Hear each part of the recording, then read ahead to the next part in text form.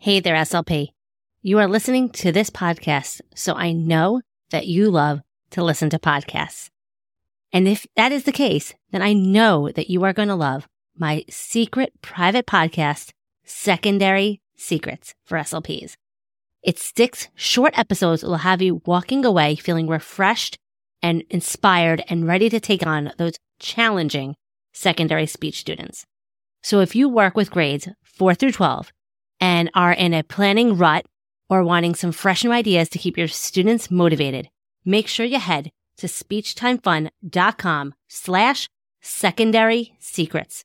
You are not going to find this podcast in your iTunes podcast search browser. You can only get access by going to that link. So head to it now.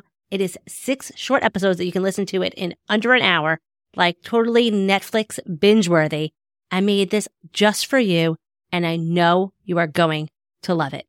SLPs have been telling me already that it has changed their way for working with their older speech students. So head on over, again, to speechtimefun.com/secondary secrets, or use the link in the show notes, and I can't wait to hear what you think. Now let's head on to this week's episode of SLP Coffee Talk.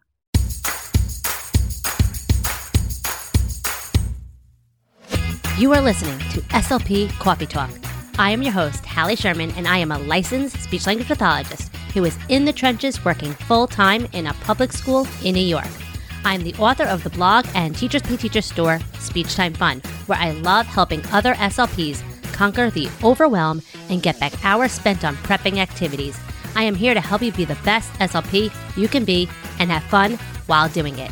Just like your morning cup of coffee, this podcast is just what you need to start the day or week. Let's jump into today's Coffee Talk.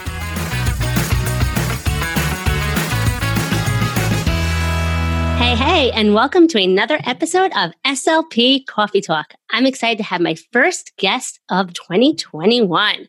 So Karen from Petty Speechy is here to talk all about lisps and all things that are not my expertise, but I know so many of you have questions about. So Karen, welcome to the show and introduce yourself. Tell us who you are and how you got onto this SLP journey. All right. Well, thanks for having me. So I am a school-based SLP. I also have experience working in outpatient. So I actually started in outpatient and then switched to the schools where I'm at now. Yeah, let's see. I'm a mom. So I have a 1-year-old and a 4-year-old. So it's crazy. Yeah, so I'm doing the full-time school SLP, the mom thing, and then also doing the TPT and creating resources and things like that. But the reason I'm so obsessed with lisps, really, I was doing outpatient therapy and I feel like I was just kind of just doing the same thing over and over again in therapy, and I just wasn't seeing success. And I am like, my personality is to just, I keep going until I find the answers. It's kind of, I don't know.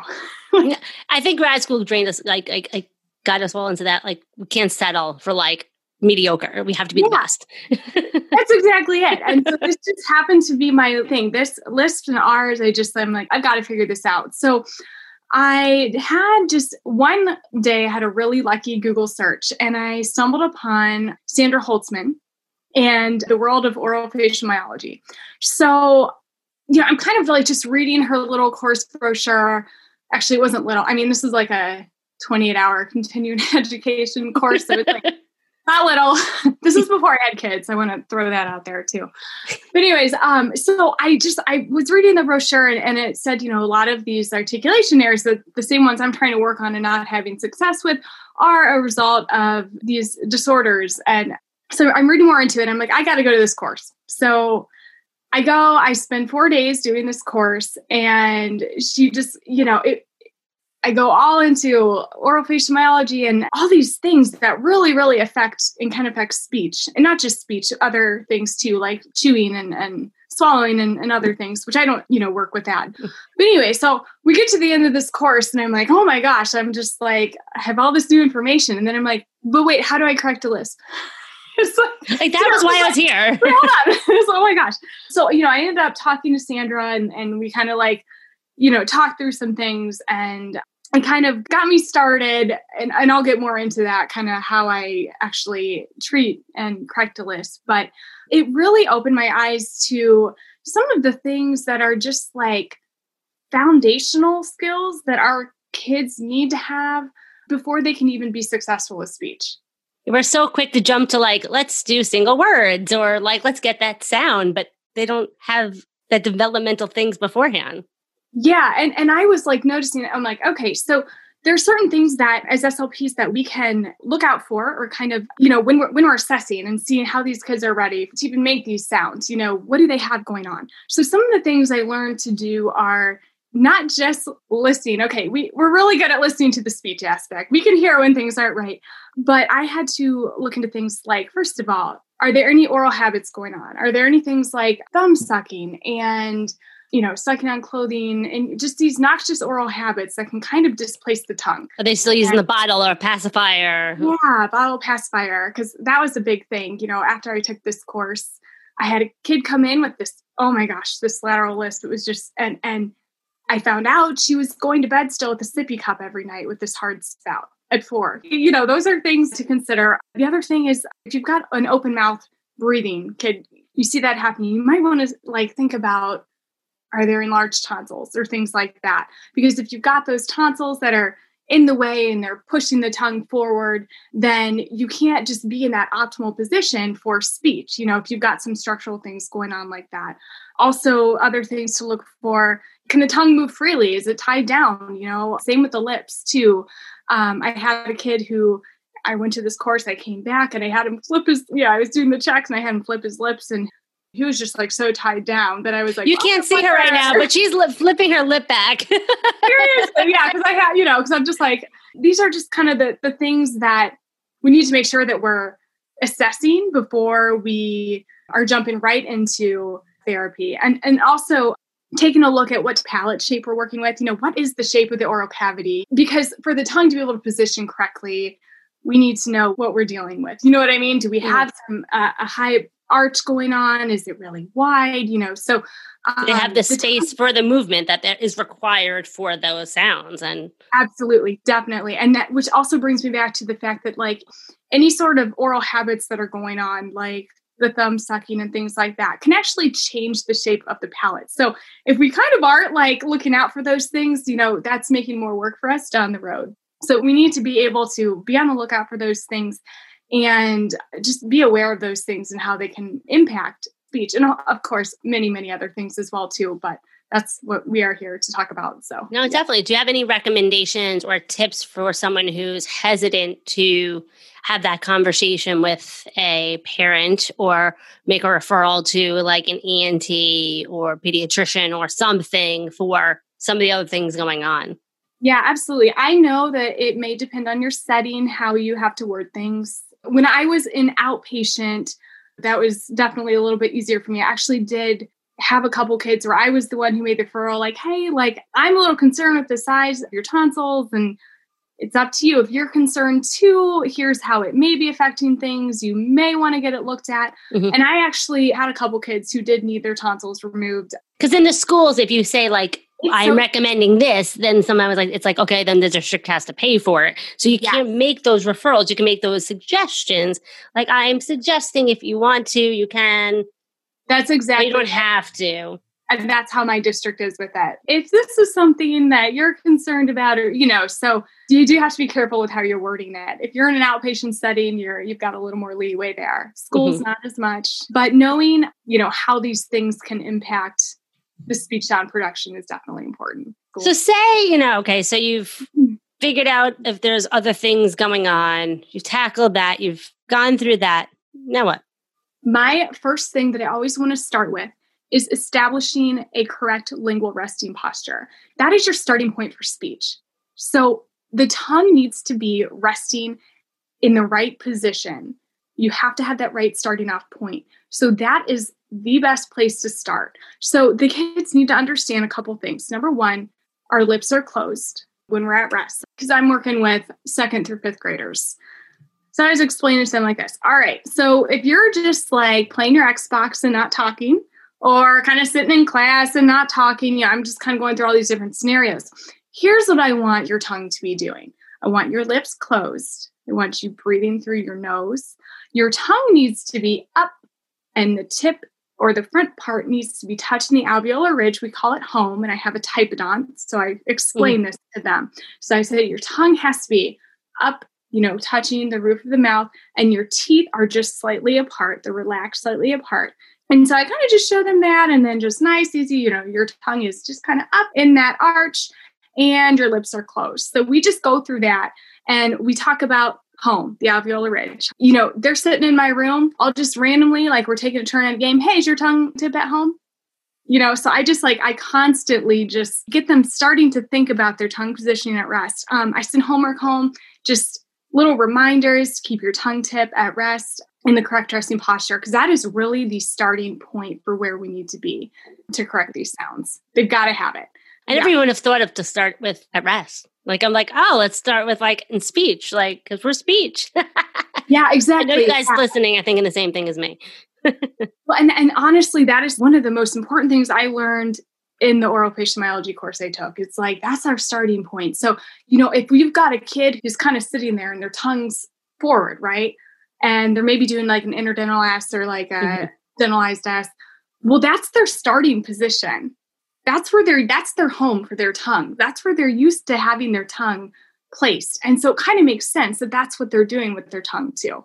So true. We have to break that habit. And it's going to take time. Like, if you had to start writing with your left hand, can you do it right away? Like, I couldn't. Right. So it is breaking a habit. And that's exactly it. So it's just learned behavior. Now, of course, sometimes, like I said, it can be, you may have some structural things going on. And in that case, like, you may just have to try and do things to compensate, to work with what you've got. But sometimes it's a habit, it's a habit that they've learned for whatever reason. And it's just something that we need to try and help break. And just kind of awareness is such a huge thing. Retraining the brain. Yeah, retraining. So we just have to kind of retrain and build awareness of that. That's really, really helpful. Now, I bet everyone is thinking, because I'm thinking this too, what was the youngest age that you've worked on this with? Like I said, I'm working with 2nd through 5th grade. So by the time I get these kids, they're at a really good place to understand what I'm telling them. When I took the course, they recommended like the earliest to start with this type of stuff is like age 5. I'm kind of like, so as we know, lateral lisp, never developmentally normal. Interdental lisp, you've kind of heard like that 5-year range, it can be normal up until then. So I personally, it might depend on the child if they're that young. I would say maybe 5 or 6 would be the youngest. I would start with that. But that's me. No, definitely. Because actually someone who has, parents or teachers constantly coming to them in the school saying, you should see this kid. And it's like, well, okay, developmentally, we always are wanting to know what the right answer is. And yes, of course, there isn't always the right answer, but we want to feel as prepared as possible when these cases come our way. Right. With like some younger kids, we could at least start with some of the basics on that resting tongue posture and stuff. We could at least kind of start with some of the basics on that, starting with 5-year-olds. It also depends on their awareness of it. Like, how aware are they with what's going on? Or maybe I don't want to say like they were getting picked on or something. And maybe they were aware that they might sound different. Then they might be a little bit more motivated to work on it. Absolutely. Yeah. So it may depend on the kid if they're a little bit younger. All right. So let's hear some other fun tips, strategies, activities. So first of all, like maybe kind of thinking about where you're starting with. So you're starting with establishing that correct lingual resting posture, which is so, so important because depending on the type of lisp that they're demonstrating, the tongue is not in the right position. So if they've got that interdental or dentalized S, that tongue is too far forward and it needs to be brought back, right? And the sides need to be elevated. And if you've got the lateral lisp going on, you're kind of thinking like, okay, well, they've maybe got the tip elevated, but the sides are down. I have like some really old articulation textbooks and I can't remember who described it as a slushy L, but it made so much sense because the tongue tip is up, can be touching the alveolar ridge, but the sides of the tongue are down. And so it's like that slushy L sound. So the air is just escaping throughout the sides. So just understanding what the tongue is doing, and kind of like where they are not making the connection is really helpful. If you got a palatal S, then that tongue is it's too far back. It needs to be brought forward and they need to be able to lower the tongue tip so that the air can flow over so you can kind of create that airflow stream. But where I start is, of course, the resting posture. Some of my kids need to work on some lingual strength and coordination. I just call these like tongue warm-ups. A lot of this is coming from the phase 1 oral facial myology course that I took. And that is from Sandra Holtzman. I've taken a lot of coursework on this, read a lot of books on this. And a lot of it is very similar, these exercises, like from across different courses and books and everything. You really want to work on the tongue bowl. So they need to learn how to elevate the sides of their tongue. Mm-hmm. And that's just incredibly important. They need to be able to do that so that they can get that front tip vertical movement. So this is like probably the nerdiest thing I'm going to say tonight. So nerdy, seriously. But the tongue is a muscular hydrostat, which I had no clue what that was until recently. But basically, the tongue, it's really cool because it's like an elephant's trunk, okay? So it doesn't have any like bones inside, and you have to have a point of stabilization for the rest of the tongue to move. So like you have to have one part of your tongue stabilized so that other parts of the tongue are able to move into different positions. Does that am I kind of making sense? Yeah, totally. Yeah, you've got to have like some parts rigid so that other parts can move. So that's like in a nutshell. Once you've gone through those type of things, you want to work on like getting a good tongue bowl. You want to make sure that your students understand and that they can like widen and narrow the tongue, that they can find the spot and move the tongue in those ways in like coordinated manners. After that, I go to a whisper T usually. So I'm sure a lot of people are familiar with that. And if not, I'll explain it. But please do. Okay. Yeah. So this was something I had heard about. If you have done like the groundwork and they understand like the lingual resting posture and all of this, I think you'll see a lot of success with the whisper T. I think if you haven't done those other things, it may not be quite as successful. Mm-hmm. But basically what it is shaping the S from the T sound. So get that tongue tip to the alveolar ridge to home. And I usually have them kind of do a smile. I want them to keep their chin nice and still. So it's all about just the tongue movement. They can control, they can shape their tongue. They do not need to move their chin while they're doing that. And that's really important. So once they understand those concepts, we just work on just real gently blowing the air with the T sound. Once they have that, they're getting their tongue to the right place, right? So if their tongue's still going through their teeth at this point, that's a problem, right? They need to understand that their tongue needs to be touching home for that. And then after they have that down, then we can kind of add a little more airflow and shape it. And then you're getting like this nice S sound. But because it is in the same spot. The tongue tip is in the I'm doing it. Are you in the car like doing the same thing? Yeah. Walking your dog, making your cup of coffee, in the shower, wherever you are. Exactly. Yeah. Okay. And it's important that they don't know that you're working on S at this point, because a lot of them know that they have trouble with that sound, right? So or knowing S, they're going to say the old way. They're going to say like you almost have to make a new name for it. Like yes, so it's a new name for it. So okay, we're going to do a T, but this time it's going to be longer. We're going to whisper our T, but then we're going to have a little more airflow, and we're going to.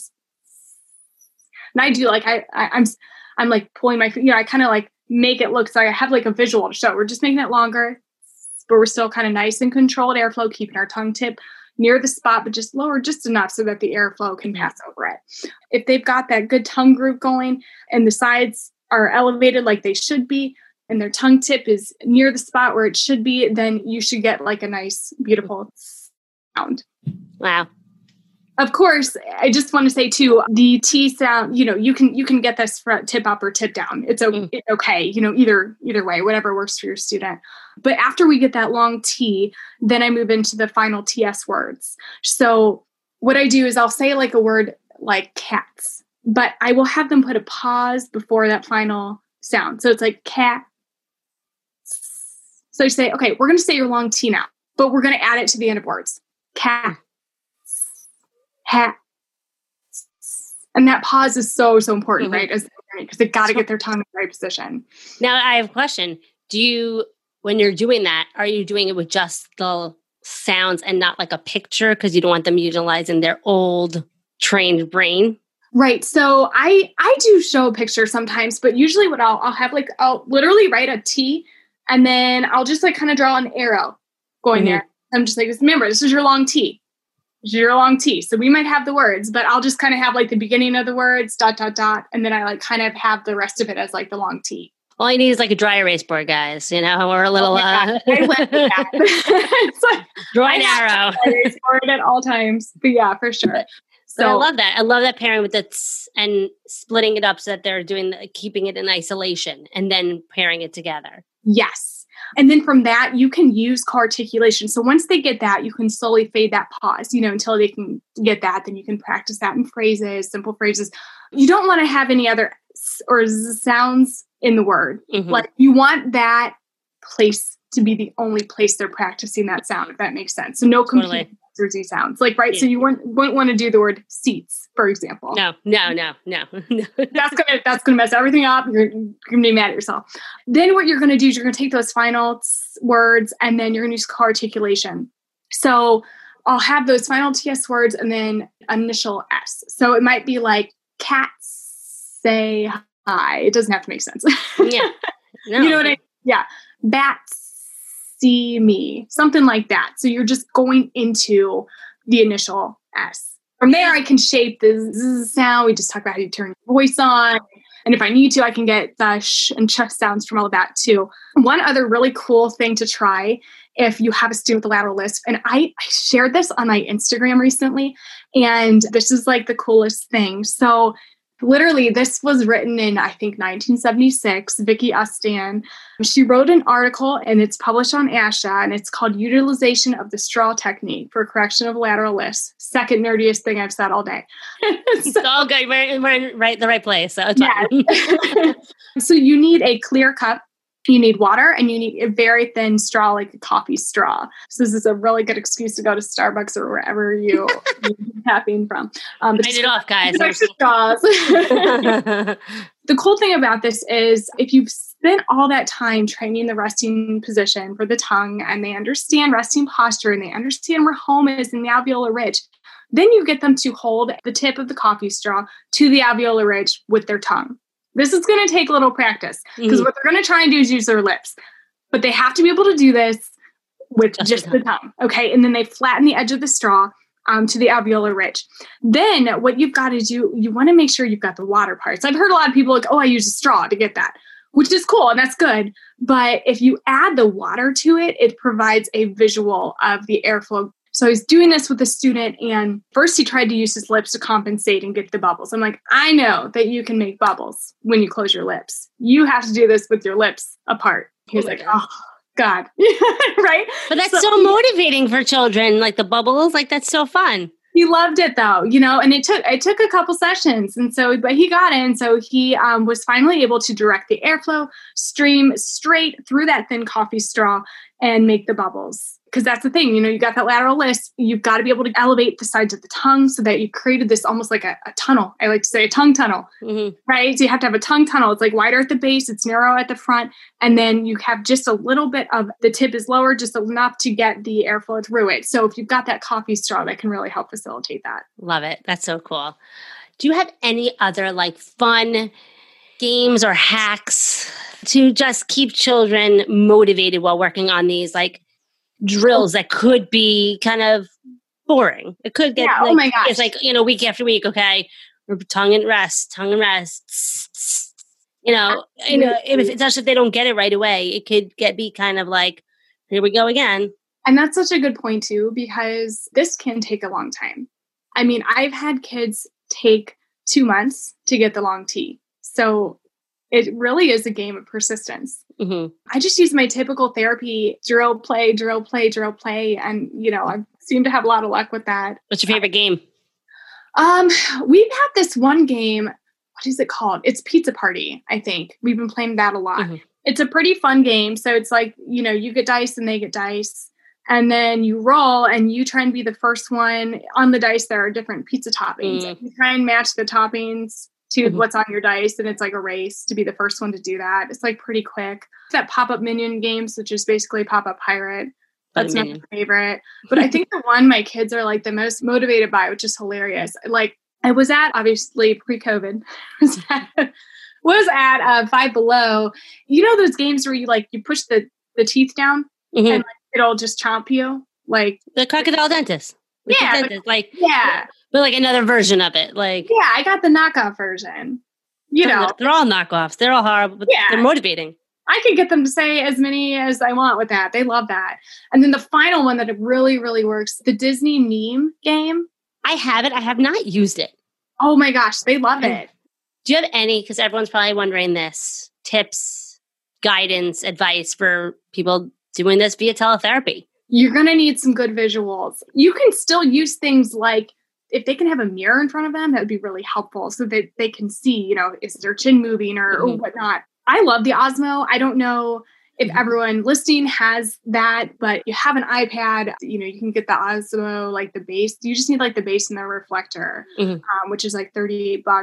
And that's a really great way to just kind of show them things that are just on your table. I have like a Typodont that I bought on Amazon for like $8. Like I just bought a cheap one. So that way I can kind of show them these things on the Typodont. I have highlighter tape. And you'll send me the link to them. We'll put it in the show notes so they can I'll try and find it. I got a while ago. But yeah, if I can find the link for that, I will for sure. Yeah. I do use a lot of visuals. I have a list packet that I made, and I made a lot of visuals where I kind of showed where the tongue and palate contact is. I show those visuals a lot. Those are things you can screen share too, because it's just all on one page. And I have in that same packet, I have visuals to show some of those exercises and just to kind of show the long T and the whisper T and things like that. So I used a lot of that. But yeah, pictures, shaping a tongue out of Play-Doh. For sure. I mean, we do that in person. We can still do that via teletherapy. Don't be afraid to be a little creative. Like the other day, I mean, I wasn't a Lisp kid. It was an R kid. I seriously stepped back 20 feet, pulled down my mask, and just to show the kid my tongue. I'm like, you got to do what you got to do to make things work around. The kid was looking at me, and then he ran 20 feet back to give me the answer back. Yeah, that's the thing. It's my colleagues and I were joking that what if we had just used the Zoom feature on our phones from across the room so we could see. It's oh my gosh, what about? Apparently we're not in the best pandemic type occupation. No. So that definitely presents some challenges. I think right now it's just doing the best with what you got. I'm just trying to stay positive. This isn't forever. No, but just knowing that it is possible to still work on something like this, which is so in the mouth during these times. Absolutely. Yeah. And also there's such power in just saying things differently. I found that this is a completely different sound, so maybe not totally relevant. I've been working on the cuss sound with one of my students. Oh my gosh. Everything I was trying wasn't working. Literally. Oh, yeah. And finally, the other day, and we are hybrid right now. So I did virtual the first quarter. Right now, we're in hybrid. Finally, I was like, oh my gosh. So, changing the name so they don't know what sound you're working on and saying things in a different way can be huge too. I mean, sometimes that just takes us being super creative. So I told this kid, today we're going to work on the low T. He's like, the low T? I'm like, yeah, the low T. I'm like, because you know how to make the high T, so we're going to make the low T. So I'm like, okay, I want you to say this word. And I wrote Tay on the dry erase board because that's my life. And I had my Typodont and my highlighter tape, and I put the highlighter tape and I just kind of where I wanted his tongue tip to be and making contact with. And I said, okay, make a low T. And he said, Tay. And I was like, no, you made a high T. I want you to make a low T. Keep that tongue down. So I got the mirror out. And he goes, okay, K. We did 10 minutes of perfect cuss sounds. And I was like, hey, by the way, you just made the cuss sound. And he was like, what? And I was like, do you want to keep calling it the low T? He's like, yeah. I was like, we'll keep calling it that. Secret society lingo, Seriously. And that's such a great thing to think about us as clinicians, that sometimes we just need to change the way we present it. Exactly. I have a fifth grader that I keep referring to the R sound. I probably should keep just saying our new sound, this. Yeah. Let's say the new sound, not the R sound. The R sound to him is the old way. Exactly. That has worked a lot for me, especially when they know that they've been working on something and that they have this block, this mental block. So I love that. I love that. Thank you so much. Do you have anything else that you would like to share with us that you didn't get to share yet on the topic of working on lisps and anything? Yeah, no, I'll just say if you're looking for CEU courses or books to read or things like that, cool people to check out. Sandra Holtzman, oralfacialmyology.com for sure. Oh my gosh. I really love that Pam Marshall's book, the newer one. Yeah. Yeah, that's really, really good. And it just goes into how the tongue moves. Those are some really great resources and people who know what they're talking about and they're experts.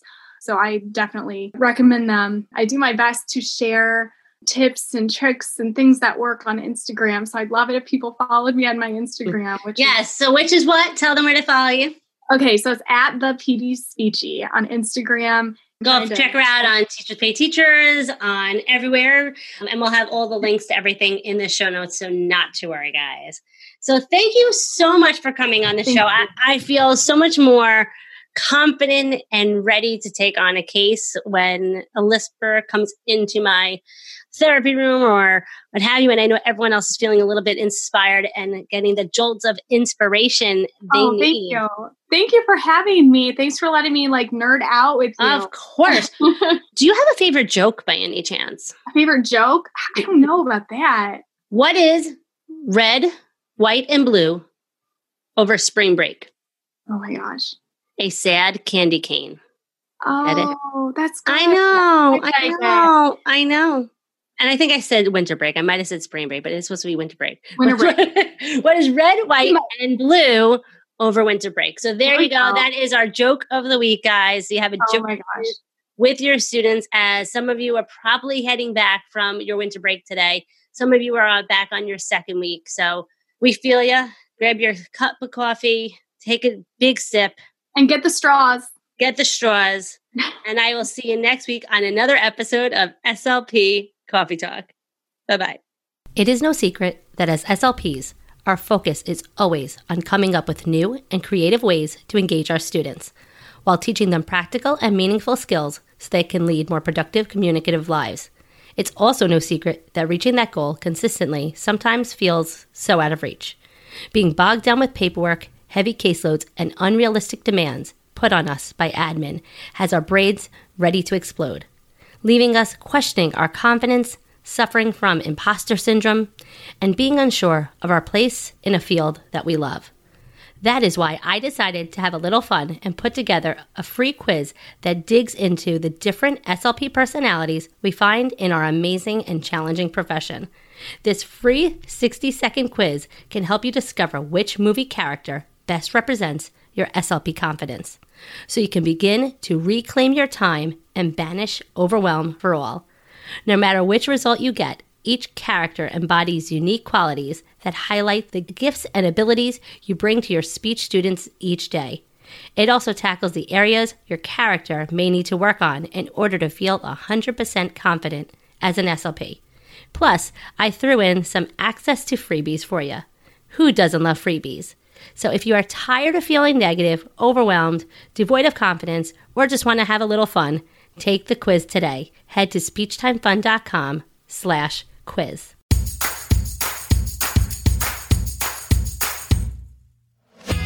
Thanks for tuning in for another episode of SLP Coffee Talk. You can find all of the links and information mentioned in this episode at www.speechtimefun.com. Don't forget to subscribe to the show so you don't miss any future episodes. While you are there, it would mean the world to me if you would take a few seconds and leave me an honest review. See you next week with another episode full of fun and inspiration from one SLP to another.